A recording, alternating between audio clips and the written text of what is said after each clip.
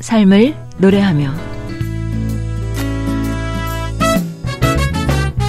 방송가족 여러분, 한 주간 동안 안녕하셨어요? 삶을 노래하며 곽윤영입니다. 가장 잘못된 만남은 생선과 같은 만남이다. 만날수록 비린내가 묻어오니까. 가장 조심해야 할 만남은 꽃송이 같은 만남이다. 피어있을 때는 환호하다가 시들면 버리니까. 가장 비천한 만남은 건전지와 같은 만남이다. 힘이 있을 때는 간수하고 힘이 다 닳았을 때는 던져버리니까. 가장 시간이 아까운 만남은 지우개 같은 만남이다. 금방의 만남이 순식간에 지워져 버리니까. 가장 아름다운 만남은 손수건과 같은 만남이다. 힘이 들 때는 땀을 닦아주고 슬플 때는 눈물을 닦아주니까. 정채봉 시인의 만남이란 글인데요. 나는 어떤 만남의 사람이 되고 싶은지, 그리고 내 삶에 영향을 주고 있는 만남은 어떤 만남인지 돌아보게 합니다. 삶을 노래하며 오늘 첫 곡은 아침이 노래합니다. 가까이 있어요.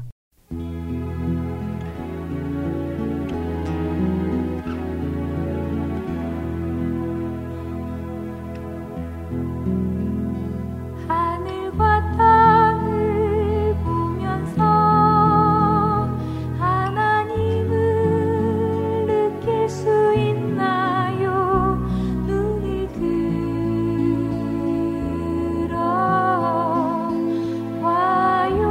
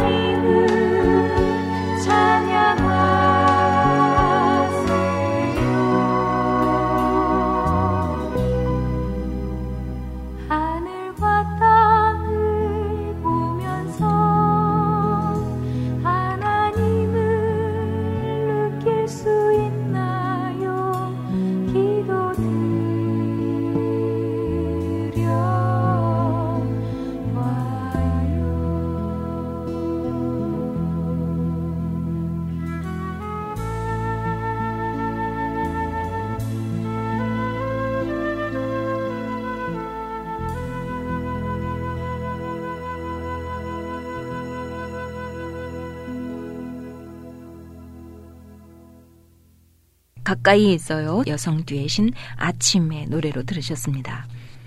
우리와 가장 가까이 계시면서 하늘과 땅, 온 만물 속에 역사하시는 하나님과의 만남의 시간을 얼마나 갖고 있는지 다시 생각하게 됩니다. 우리는 주님과의 만남을 통해서만 이 세상을 살아갈 수 있는 에너지와 지혜를 얻을 수 있는 그런 존재들인데 말이죠. 국립합창단이 노래합니다. 너 하나님께 이끌리어.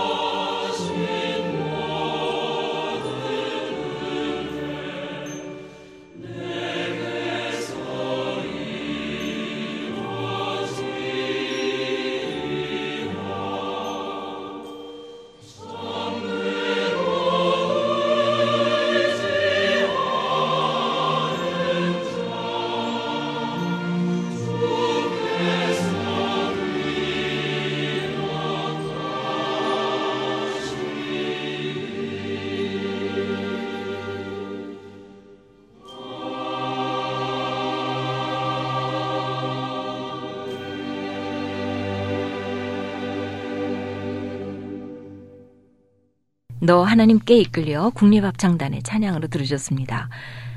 하나님께 이끌려서 일평생 주님만 바라보는 우리 모두의 삶이 되기를 간구하게 됩니다.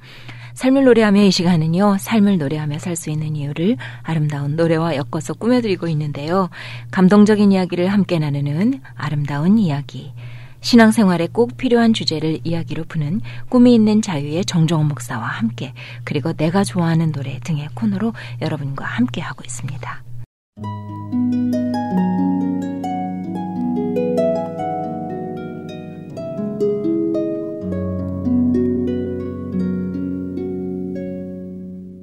아름다운 이야기.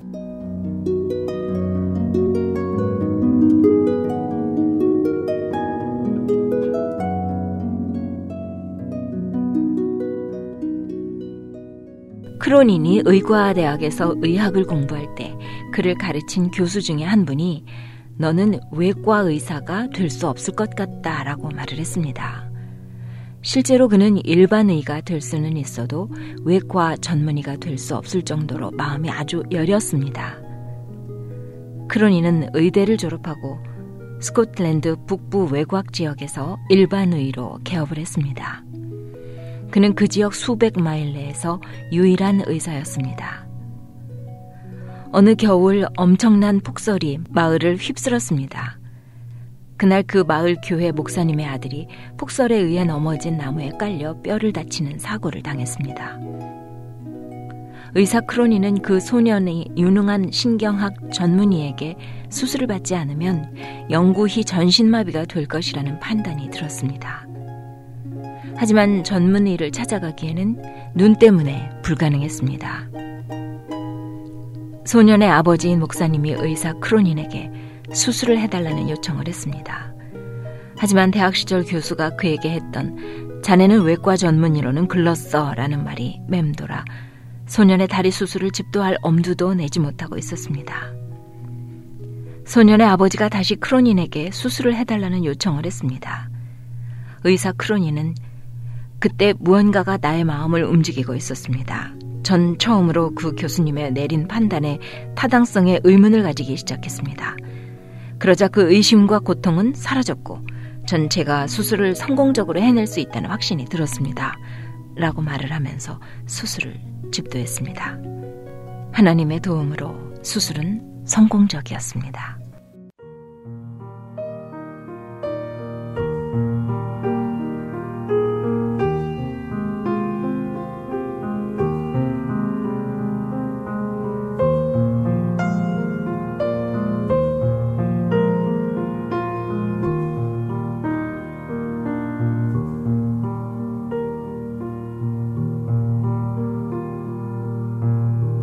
들의 꽃이 산의 나무가 가르쳐 줬어요.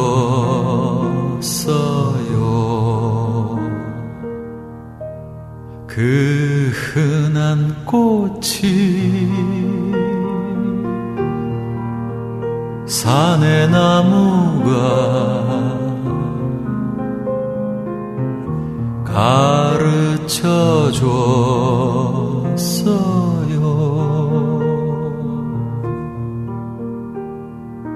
나처럼 사는 건 나밖에 없다고 강아지 풀도 흔들리고 있어요. 바람에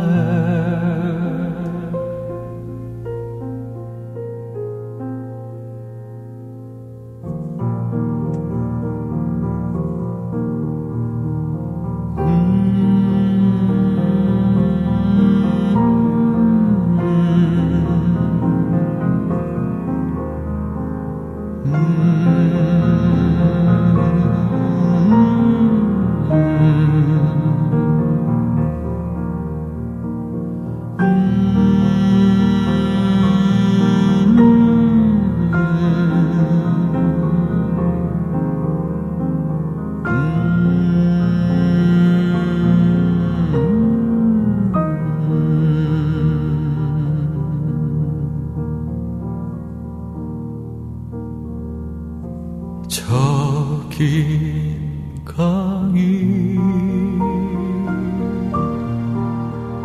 넓은 바다가 가르쳐 줬어요.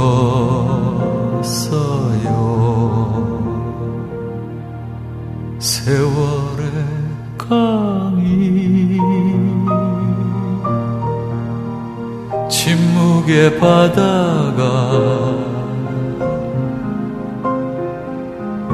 가르쳐 줬어요.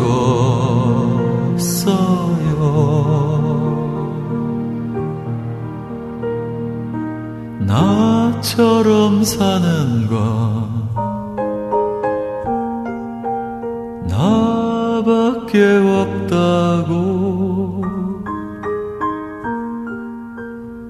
강아지 풀도 흔들리고 있어요. 바람에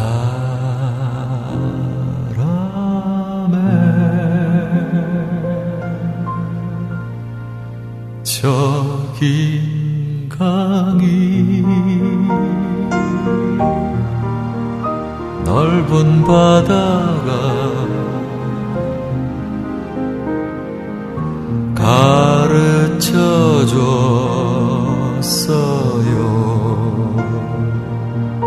들의 꽃이 산의 나무가 가르쳐줬어요.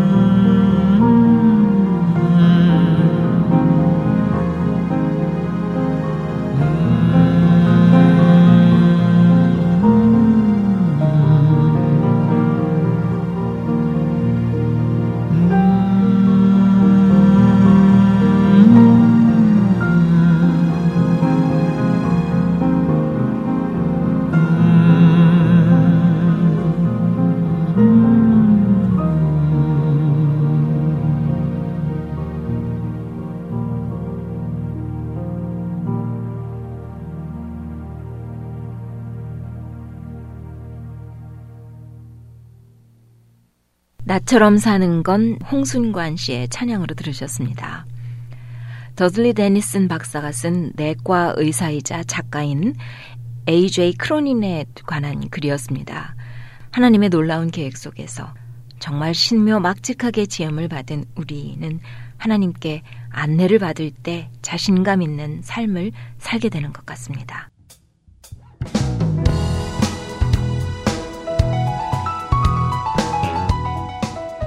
정정원 목사와 함께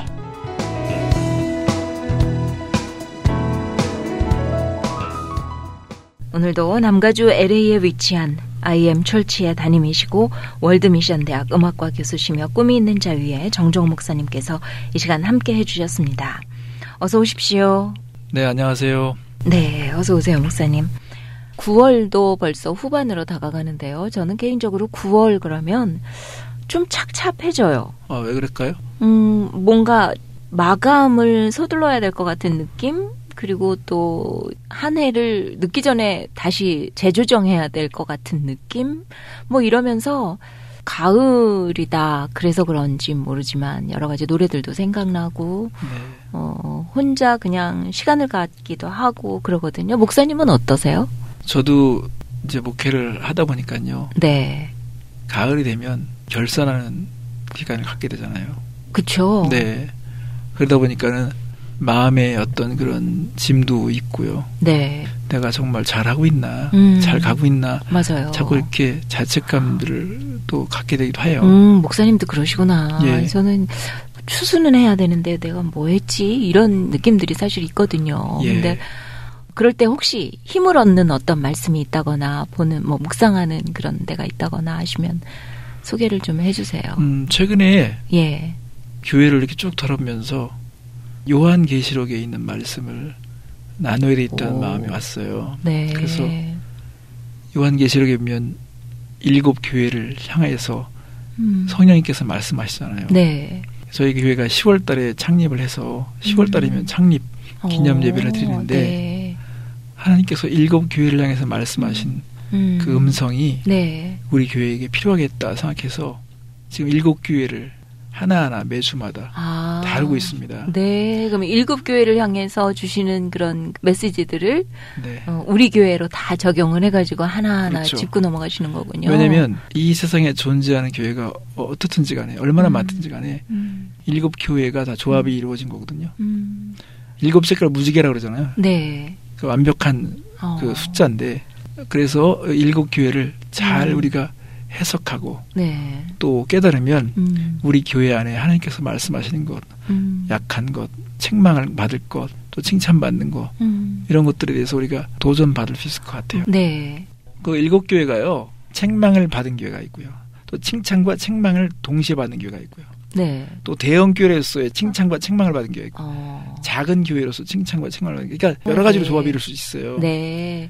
그러면은 뭐 나중에 기회가 되면 또 방송을 통해서도 한번 소개를 해주시면 좋겠네요. 네, 상당히 중요한 것 같아요. 네. 제가 말씀을 계속 묵상하면서 야, 이 말씀을 왜 내가 이제 보게 됐을까? 물론 네. 이제라도 감사한데 네. 이 지상에 존재하는 교회가 이렇다면 정말 우리 교회가 지금 어디에 속했는지 그 심장의 박동이라든지 듣고 싶어요. 이런 엔진에 네. 대해서 돌아볼 수 있겠구나. 네. 그래서 지금 되게 기대도 하면서 전하고 있습니다. 오늘은 그 주제는 아닐 거 아니에요. 오늘은 어떤 주제세요? 네, 오늘 주제는요. 과거가 오늘 우리에게 묻다라는 주제입니다. 헉. 과거가 오늘 우리에게 묻다. 좀 무거운 주제인 것 같은데요. 영화 제목 같기도 하고 뭔가 좀 감동받을 준비 먼저 해야 되는 건가요? 뭐 과거가 감동은 모르겠지만 좀 네. 도전은 받아야 될 것 같습니다. 네.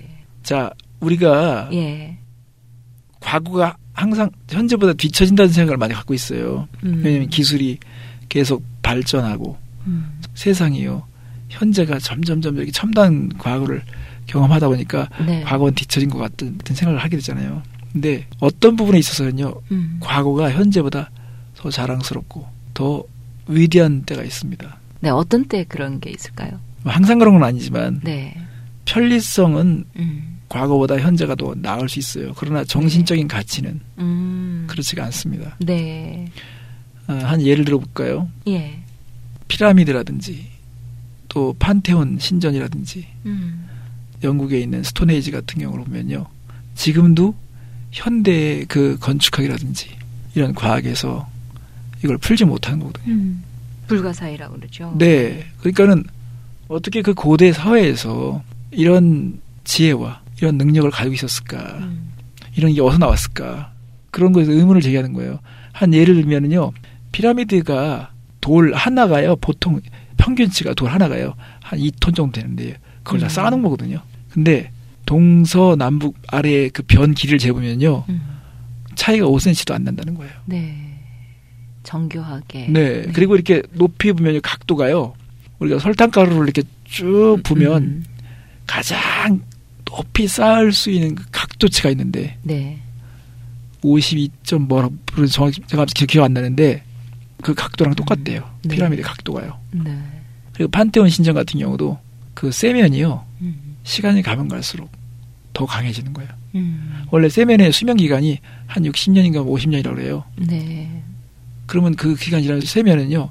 되게 부식될 수밖에 없고요. 힘을 잃어버리는데 판테온 신전에 있는 시멘트가 더 시간이 갈수록 더 강해진다는 거예요. 그러니까는 계속 건축 재료에 대해서 연구하시는 분들도요. 네. 어떻게 이 당시에 2000년 전에 시멘트에 대한 이런 기술력을 가졌을까 이런 것처럼 현재 우리가 과거를 보면서 야 그때 그것이 정말 놀라웠다. 정말 위대했다. 이런 부분을 고백하는 경우가 있잖아요. 신앙적인 영역에서도 네. 그렇습니다. 물론 우리가 앞으로 나아가면서 더 좋아져야 되는 것은 사실이지만 그래서 우리가 신앙생활을 하면서 이 과거에 예. 이건 정말 불가사의하다. 정말 놀랍다 할 수 있는 그런 경험들과 체험이 분명히 있다는 거예요. 네. 그래서 시편 114편이면 이런 말이 있습니다. 이스라엘이 애굽에서 나오며 야곱의 집안이 언어가 다른 민족에서 나올 때에 유다는 여호와의 성소가 되고 이스라엘은 그의 영토가 되었도다. 바다가 보고 도망하며 요단은 물러갔으니 라는 표현이 있습니다. 이것은 이스라엘 역사 가운데요. 진짜 기가 막힌 경험들을 요약을 한 거예요. 네. 사회학적으로 불가능한 게 뭐냐면 400년간 어떤 다른 민족에서 노예 생활하던 민족이요.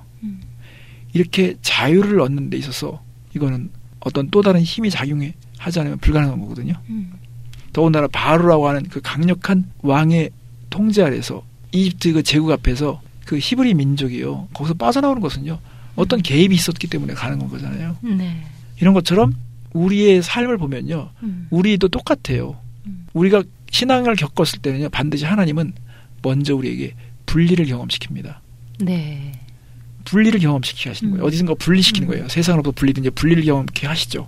그래서 우리를 구출하시면서 구원하신다는 거죠. 그러니까는 이스라엘이 애굽에서 나오고 야곱의 집안이 원래 그 요셉 집안이 애굽에서 있으면서 커진 거잖아요. 네. 야곱의 집안이 언어가 다른 민족에서 나왔다는 거예요. 네. 나왔다는 거죠. 그리고 유다는 여호와의 성소가 됐다는 것은 하나님의 거하실 그런 어떤 처소처럼 하나님의 민족이 되고 하나님의 그 임재가 있는 그런 말하자면 성소가 됐다고 말하는 것처럼 결국은 우리의 구원이라고 하는 것이 분리와 구출과 구원을 거쳤는데 핵심적으로 뭐라고 하면 하나님은요 우리를 하나님의 전으로 삼으시려는 것이라는 거죠. 네. 요거를 생각을 해야 되는데 사람들이 자꾸 이렇게 구원받은 것에만 멈추는데요. 네. 사실 구원에는 더 궁극적인 하나님의 목표가 있거든요. 백성을 구원하셔서 어떻게 하겠다는 것이냐. 하나님의 전으로 삼으셔서 네. 그 전된 백성을 통해서 세상을 회복시키고 변화시키려고 하는 것이 하나님의 계획이고 전략인데 우리가 이런 과거에 하나님께서 하시는 것들에 대한 믿음을 갖고 네. 더 추론해서 하나님께서 어떤 계획을 가졌을까라고까지 고백할 수 있다면 네. 우리는 그렇게 평범하게 살아갈 수가 없는 거거든요. 네. 결국 오늘의 주제는 현재 내 신앙의 그 현주소를 직접적으로 묻고 있는 그렇죠. 말씀이시네요. 네, 그러니까 과거에 네. 내가 네. 겪은 이 경험을 가지고 네. 오늘 묻는 거죠. 내가 네. 이런 걸 겪은 구원의 백성이라고 한다면 나는 현재 거기에 걸맞게 살고 있는가. 네. 찬양을 한 곡 듣고 더 말씀을 깊이 나눠보도록 할까요? 네, 여러 찬양 사역자들이 부른 노래인데요. 찬송가 오 놀라운 구세주를 함께 듣겠습니다.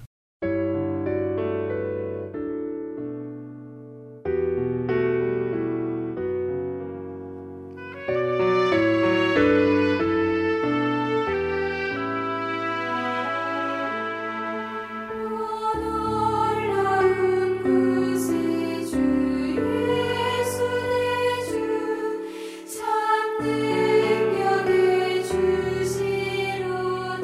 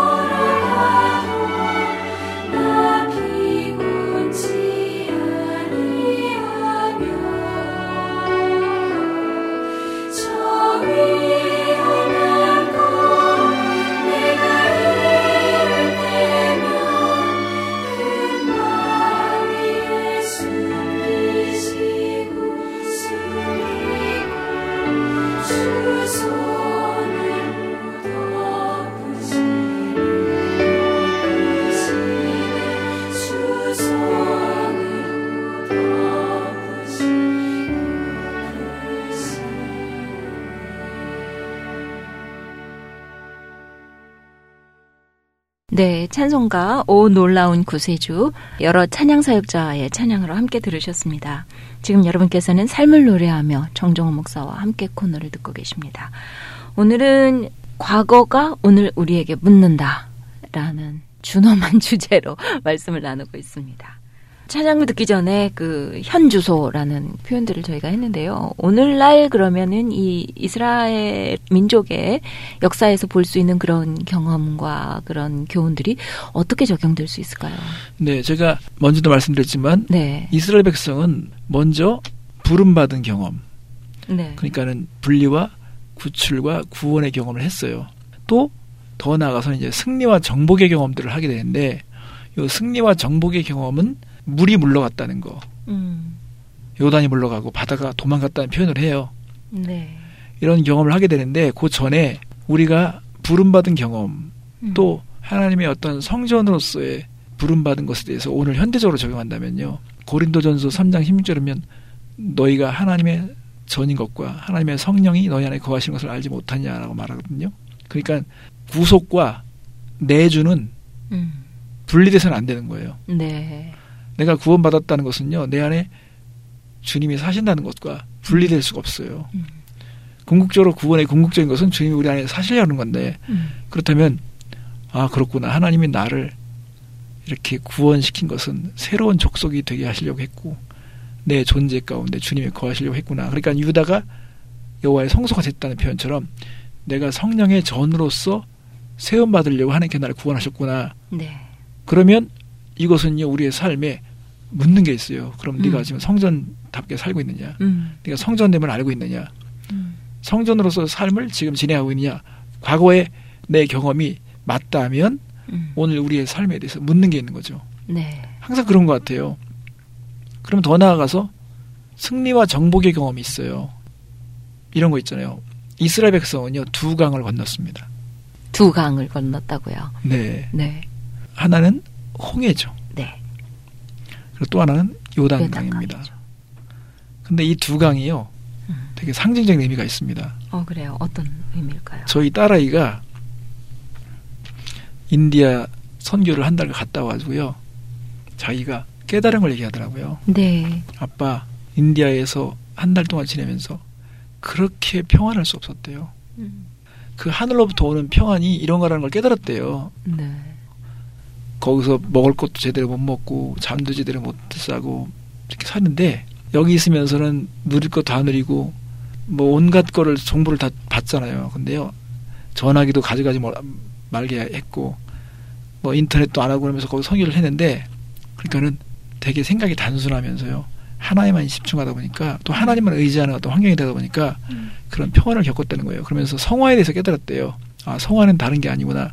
하나님으로부터 내가 얼마큼 많이 정복을 당하고 내가 하나님에 대한 생각으로 채워지느냐, 이게 성화라는 걸 자기가 깨달았다는 거예요. 그래서 너 잘 깨달았다. 그런 것처럼 하나님께서 홍해와 요단강을 건너게 하신 것은요, 홍해는 하나님께서 갈라주셨어요. 네. 그렇죠. 구원은 하나님께서 개입하셔서 하시지만 요단강은 성화에 대한 의미가 크거든요. 네. 성화는 내가 믿음으로 건너야 되는 거거든요. 네. 그러니까 발을 디디는 거예요. 요단강에다 발을 디디는 것처럼. 네. 그래서 이제 이게 강물에 비유하면요, 어떤 사람은 발목만 담그는 사람이 있어요. 발목만 담그는 사람은 물에 발목만 담그면 그래도 막 자기가 마음대로 움직일 수 있잖아요. 입술도 살아있고 팔도 제멋대로 할 수 있으니까 발은 물에 담궜는데 네. 아직도 행위를 보면요, 옛날 사람, 세상 사람의 모습이 그대로 나오는 거잖아요. 그러니까 아직도 발목만 잠기는 그런 성화잖아요. 근데 이게 점점 올라오면 올라올수록 자기가 스스로 컨트롤하기 어려울 만큼 물이 나를 지배하는 것처럼 예수님이 나를 완전히 지배해서 살아가기를 원하는데 이스라엘 백성이 바다가 도망가는 거 경험했고요. 요단강이 물러가는 걸 경험했단 말이죠. 그럼 우리는 물어봐야 될 것 같아요. 나는 내 삶에서 어떤 승리와 정복의 경험이 있었느냐. 나의 홍해와 나의 요단강은 언제 일어났었는가. 이런 것에 대해서 생각해보라는 거죠, 오늘. 그러니까 이게 과거에 하나님과 겪었던 그 지난 경험들 얘기하면요, 갑자기 막 믿음이 생기고요. 네. 또 감격하게 되잖아요. 네. 그래서 이스라엘 백성이 그래서 이 시편 114편 같은 경우는요, 온 백성 앞에서요, 촉구하는 거죠. 우리가 어떤 걸 겪은 백성이냐. 우리 민족의 역사가 어떻게 시작됐느냐부터 제가 쫙 했을 때 사람들이 맞아. 우리의 정체성을 다르지. 이건 하나님이 시작하신 것이고, 네. 하나님이 우리 민족을 만들어내시고, 우리가 하나님의 성전 되었고, 그리고 우리 민족은 두 강을 건넌 민족이지 아니냐, 면에서 이렇게 막 자부심이 있는 것처럼 우리가 우리 집안을 볼 때, 우리 개인적으로 볼 때, 우리 스스로 물어봐야 되는 것 같아요. 네. 나의 과거를 가지고. 그래, 내가 과거에 뭘 겪었지? 이거는 뭐 혼자만 할 게 아니라 예. 가족이 다 같이 앉아서 한번 되돌아보고 얘기해보고 그럴 만한 주제네요. 그렇죠. 예. 그래도 오늘 이거는 세상 사람이 뭐라고 해도 하나님이 하셨다는 건 난 절대 믿을 수밖에 없다. 할 수 있는 사건들. 네. 그런 것들을 한 가지. 네. 한 가지 말하라 그러면은 그건 결혼이에요. 아, 그래요? 네. 듣고 싶네요. 전 제 힘으로 한 것 같지 않아요. 하나님이 개입하시지 않았으면 불가능한 결혼이에요. 그래요? 그럼 그때 결혼하셨을 때도 신앙이 있으셨던 건가요? 저는 없었어요. 그래서 하나님이 하셨구나라는 고백을 할 수밖에 없는 게 저희가 만날 수 있는 그런 상황도 아니었고 예. 그렇지만 지금 한 28년 정도 살았는데요. 네. 돌아보면 하나님이 나를 이리로 인도하신 거구나. 이런 것들을 참 중간중간 많이 느꼈었거든요. 네. 그러니까 결혼을 해서 시댁에 가서 그때부터 교회를 다녔고 그리고 이제 성경 보고 지금 조금 전에 구원은 하나님이 개입하신다라는 말씀을 하셨는데 나의 구원은 그때 시작이 된 거구나 이런 생각이 들더라고요. 예. 구체적인 시작이. 네. 저도 제가 이 노래를 만들겠다는 거가요. 네. 지금도 믿겨지지 않습니다. 제가 무슨 음악적인 그런 훈련을 받은 것도 아니고요. 환경 자체가 제가 음악을 장려받을 수 있는 환경은 아니었었거든요. 네. 근데 제가 어떻게 노래를 이렇게 만들었을까? 더군다나 100여 곡 이상을 만들어서 네. 많은 교회들이 노래를 부르게 되는데 참 신기하기도 해요. 근데 하나님이 저에게 노래에 대한 사명을 주시고 또 제 삶 가운데 이 노래에 대한 관심을 갖게 하신 것. 네. 이런 쭉 설명. 제가 또 저희 아내를 만난 것도 그렇고요.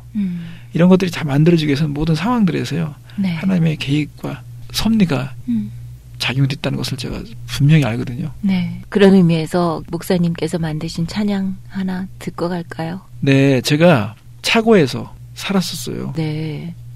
어렵고 힘든 환경을 말씀하시는 차고에서 거죠? 네.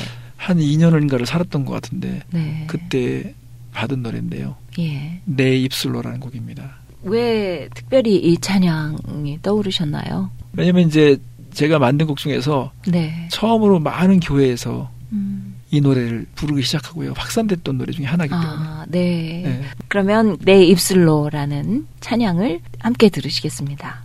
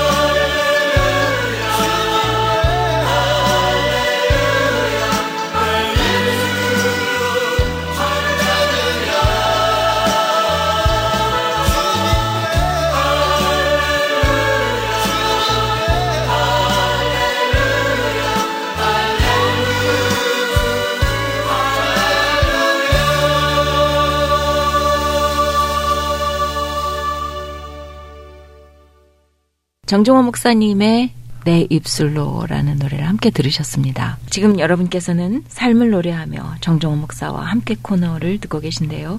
오늘은 과거가 오늘 우리에게 묻는다라는 주제로 말씀을 나누고 있습니다.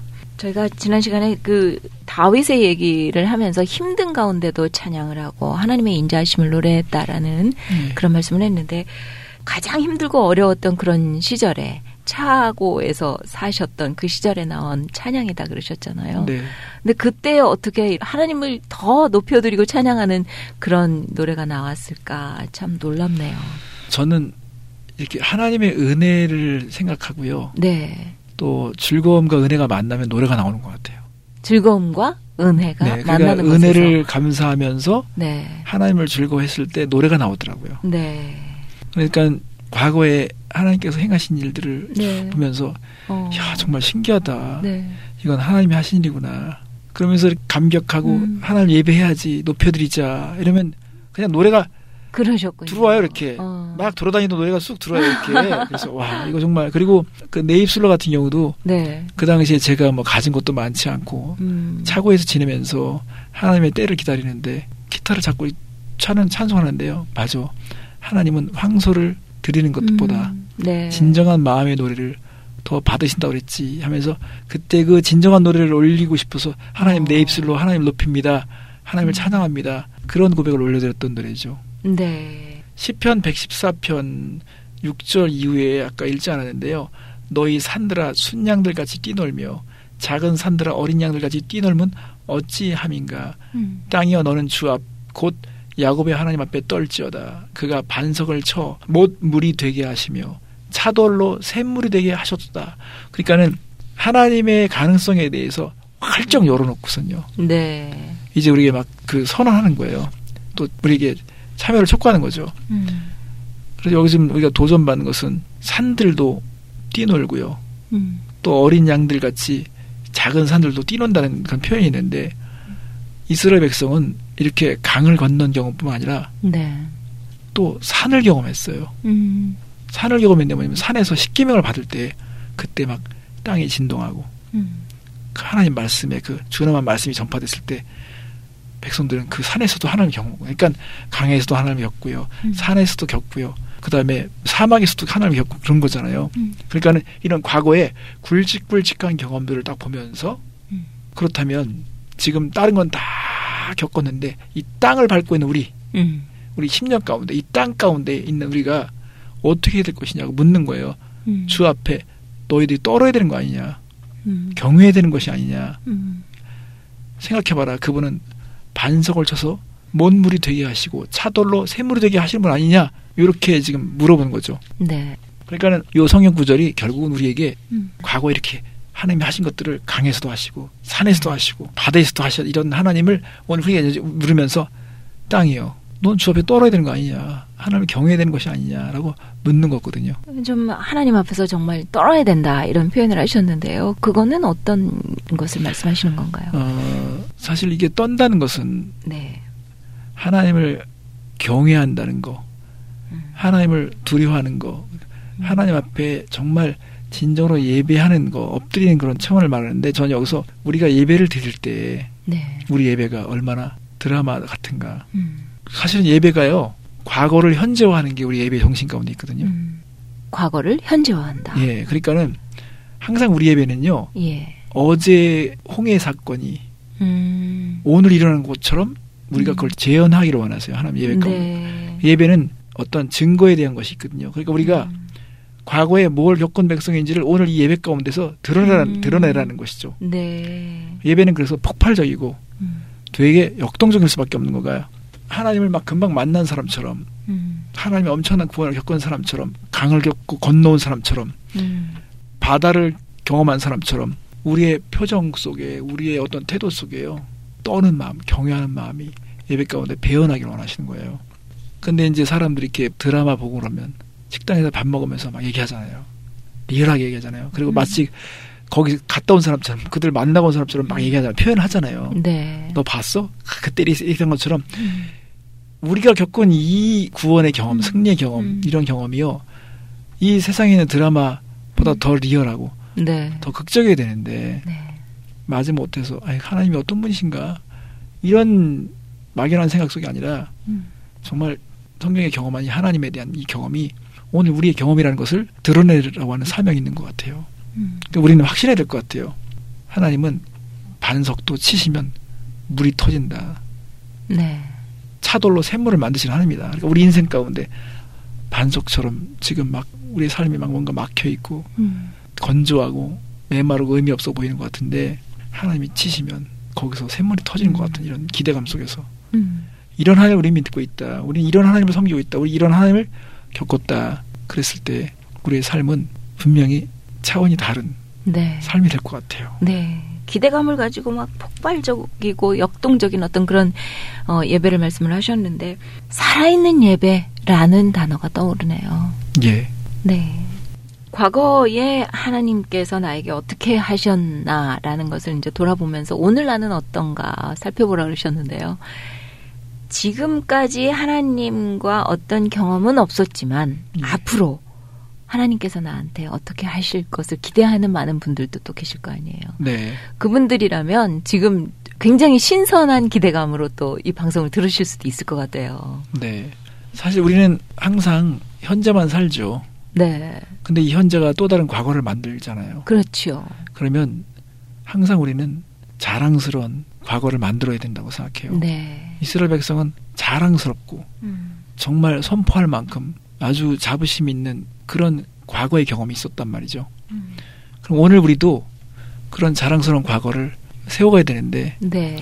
여기 보면 구원의 경험, 정복의 경험 여기저기서 겪은 이런 굵직한 경험인데 이 경험은 부인할 수 없는 경험이었던 거예요. 이스라엘 백성이. 네. 이거는 뭐 부인할 수 없어. 이건 인간이 만든 것이 아니라 하나님이 하신 것이. 이렇게 정말 엄청난 경험을 분명히 간직하면 그거를 다시 되새길 때요. 네. 우리가 갑자기 막 가슴이 뭉클해지면서 우리 믿음에 대해서 돌아보고 도전받을 수 있는 것 같아요. 그렇죠. 그래 맞아. 나의 이집트는 어디였었지. 내가 그때 이 강을 건넜지. 네. 하나님께서 이렇게 하나님의 말씀을 경험케 하셨을 때 내가 그렇게 감격했었지. 내가 그렇게 떨었는데 내가 그렇게 두려워했었고 내가 그런 주님을 그렇게 믿음으로 예배를 했었었는데 지금 나는 어떻게 된 건가. 내 믿음은 어디 있는가. 이렇게 돌아볼 수 있는 것 같아요. 네. 훗날 돌아보면서 자랑스럽게 만들 그 경험은 오늘 내가 만들고 있는 거잖아요. 네네. 그렇죠. 그러니까 아직 나에게 과거는 그렇게 자랑스러운 게 없다. 네. 그렇게 생각하지 마시고요. 다행이네요. 네. 용기 가지시고 네. 오늘 또 다른 어떤 기념비적인 믿음을 세워가고 누가 부인해도 난 이거는 하나님이 하신 거라고 할 수 있는 이런 정말 극적인 그런 경험들을 계속 만들어가는 것은 되게 중요한 과제인 것 같습니다. 네. 아까 두 가지 강을 우리가 겪었다고 그랬는데요. 그 두 가지 강은 또 다른 의미로 보면요. 십자가와 부활입니다. 네.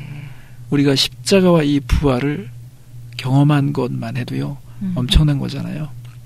그렇기 때문에 우리의 삶에 이렇게 하나님의 임재, 네. 하나님의 간섭하심, 전능하심을 세상에 드러낼 수 있는 현재 속으로도 하나님을 모셔오고 네. 현재 속에서 하나님과 함께 행동하는 그런 것들이 드러나야 된다고 생각합니다. 네. 그래서 우리가 스스로에게 물어봤으면 하는 게 뭐냐면요. 내 삶에 무엇이 홍해와 같았나? 내 삶 안에서 무엇이 이집트였나? 또 나의 삶에서 반사로 또 어떤 물을 경험했었었나? 또 나의 믿음을 죽게 만들고 지치게 하고 힘들게 했던 강들은 어떤 것이었나? 이런 것들을 자꾸 생각해서요. 네. 원색적인 아주 진짜 근본적인 하나님께서 정말 분명하게 개입하셨던 그 사건부터 다시 돌아가서 시작하는 거예요. 네. 아, 하나님 맞아. 이것은 분명히 하나님이 하신 거지. 보다 더 선명한 것도 우리가 생각해보면 하나님께서 세밀한 것까지 보게 하시는 눈을 허락하실 거라고 생각해요. 네. 네. 그래서 과거에 겪은 경험 가운데서 가장 분명한 사실부터 다시 한번 되묻고 우리 현재 속으로 가져오는 것이 중요한 우리의 실천 사항이라고 생각합니다. 네. 아멘입니다. 오늘 과거가 오늘 우리에게 묻는다라는 주제를 가지고 말씀을 해주셨는데요. 지금 내가 또 다른 과거를 만들고 있다라는 그런 그 각성도 또 함께 주셨어요. 실천 사항도 말씀을 해주셨고 한데 들으면서 항상 느끼는 거지만 우리는 너무나 바쁘기 때문에 아무리 귀한 걸 들어도 금방 잊어버려요. 네. 너무 쉽게 귀한 것들을 다 떨어뜨리고 사는데 한번 돌아보면서 그때 이게 나한테 이런 그 기쁨을 주었었지. 하나님이 이렇게 하셨지. 이런 어떤 그 과거의 회상할 거리들이 많이 있다면 그거는 우리가 시간을 내서라도 자꾸 생각을 해야 될 것 같다는 그런 생각이 드네요. 네. 좋은 지적입니다. 네. 오늘도 말씀 정말 감사하고요. 벌써 마쳐야 될 시간이 다 됐는데 찬양을 한 곡 같이 들으면서 인사드릴까요? 네. 부흥 한국이 오직 믿음으로라는 노래를 함께 듣겠습니다. 부흥 한국의 오직 믿음으로 들으시면서 인사드리겠습니다. 안녕히 가십시오. 감사합니다.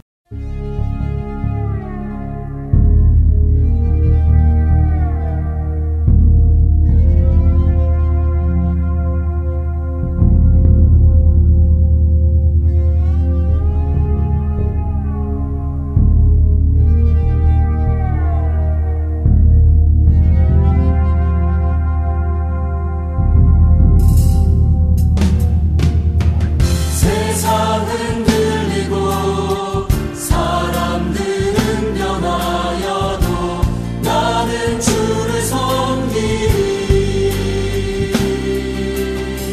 주님의 사랑은 영원히 변하지 않네. 나는 주를 신뢰해.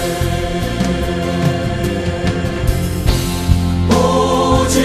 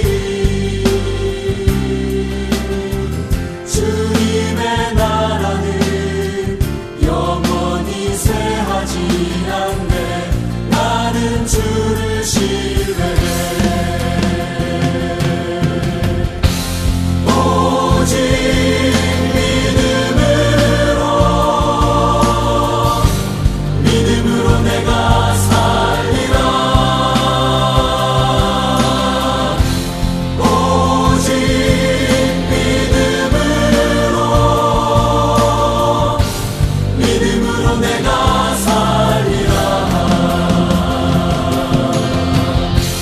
오직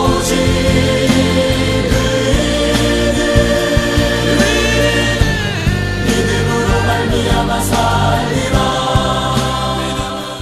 삶을 노래하며 오늘 방송된 내용은 극동방송 미주지사 인터넷 홈페이지 usk.febc.net usk.febc.net에서 다시 들으실 수가 있습니다. 과거에 하나님을 어떻게 경험했는지 한번 돌아보시고요. 자랑스럽고 정말 선포할 수 있는 하나님과의 경험을 날마다 쌓아가는 우리 모두가 되기를 간구하면서요. 아름다운 음악과 기쁜 소식을 전하는 극동방송에서 보내드리는 삶을 노래하며 오늘 순서를 마치겠습니다. 지금까지 제작의 김미정, 저는 곽윤영이었습니다. 안녕히 계십시오.